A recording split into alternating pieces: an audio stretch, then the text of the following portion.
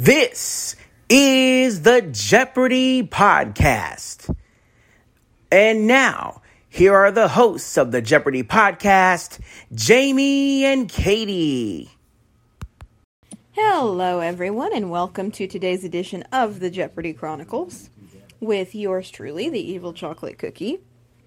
And we have quite the painful game today, at least for one of our contestants. It was painful, and honestly, it was kind of painful to watch. So, I'm not going to do much preamble today. Let's just get the heck into it. And we start that, of course, by meeting our players. We have Josh, Brian, and Steven. And Steven was the one who had the bad day, unfortunately.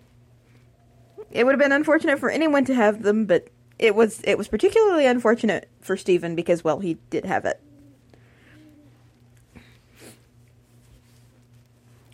Steven, unfortunately, stayed in the negative most of the game, which started literally on the first clue of the game, because he missed a $1,000 clue right off the bat, which splat into the hole. Which, yeah, you don't want to do that. Josh and Brian were over there fighting it out for the lead. It was very narrow throughout most of the game, actually pretty well all of the game between those two. And poor Steven just couldn't catch a break. He got out of the hole and then promptly missed the first daily double, which sent him right back into the hole, where he stayed for a good chunk of the game. Then he managed to answer the second daily double correctly, which was nice, but wound up back in the negative again. Brian got the third daily double utterly wrong. And I don't mean that in a bad way. It was just, yeah. Fortunately, he made a small enough wager so that it really didn't matter. Except that the game was a little closer. Although Brian did hold the lead going into final, in which Steven did not get to participate because he was still in the negative. But the lead was not insurmountable. Josh could have easily managed to catch up. It's important to note, I think I mentioned this when we were covering Second Chance, or not Second Chance, but Champions Wildcard, that Josh came very close to putting Matt Amodio off the map.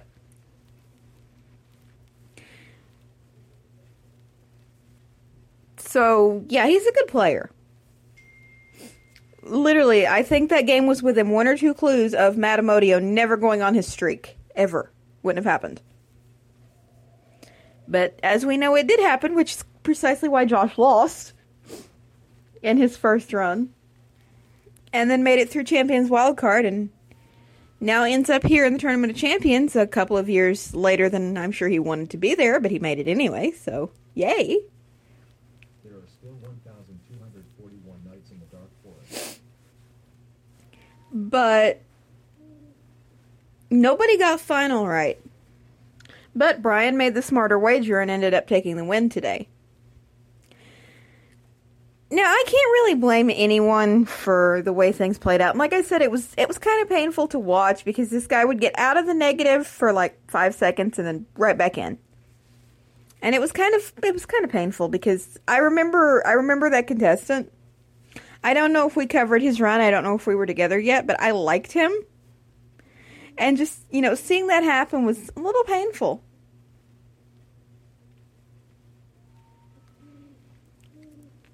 But then again, I think I liked all of the contestants that we've seen so far, except for, Mr. Zero Personality the other day, who got his patootie kicked by a 3-game champion, which was kind of awesome to see. Because that guy played so well, it was just like, holy crap.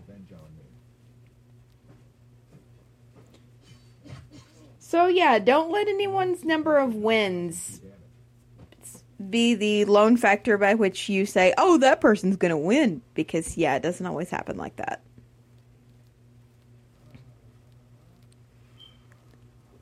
What I would love to see, now that my top pick is out of the running, I would love to see, say, Emily or somebody like that from Champions Wildcard just come back and utterly win the whole thing. That would be the awesomest thing ever. Because I like Emily. She's got a good personality.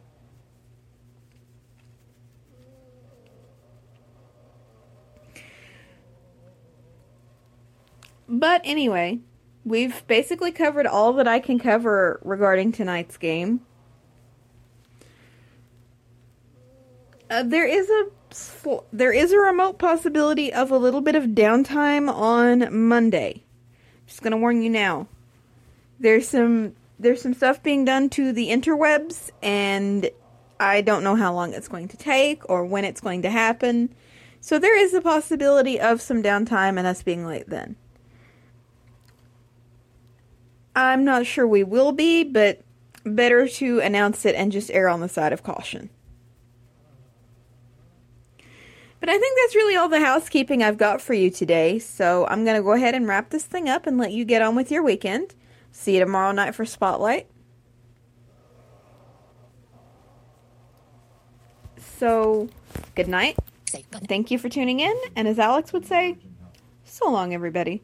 This is Jamie T speaking for the Jeopardy podcast, an Evil Chocolate Cookie production.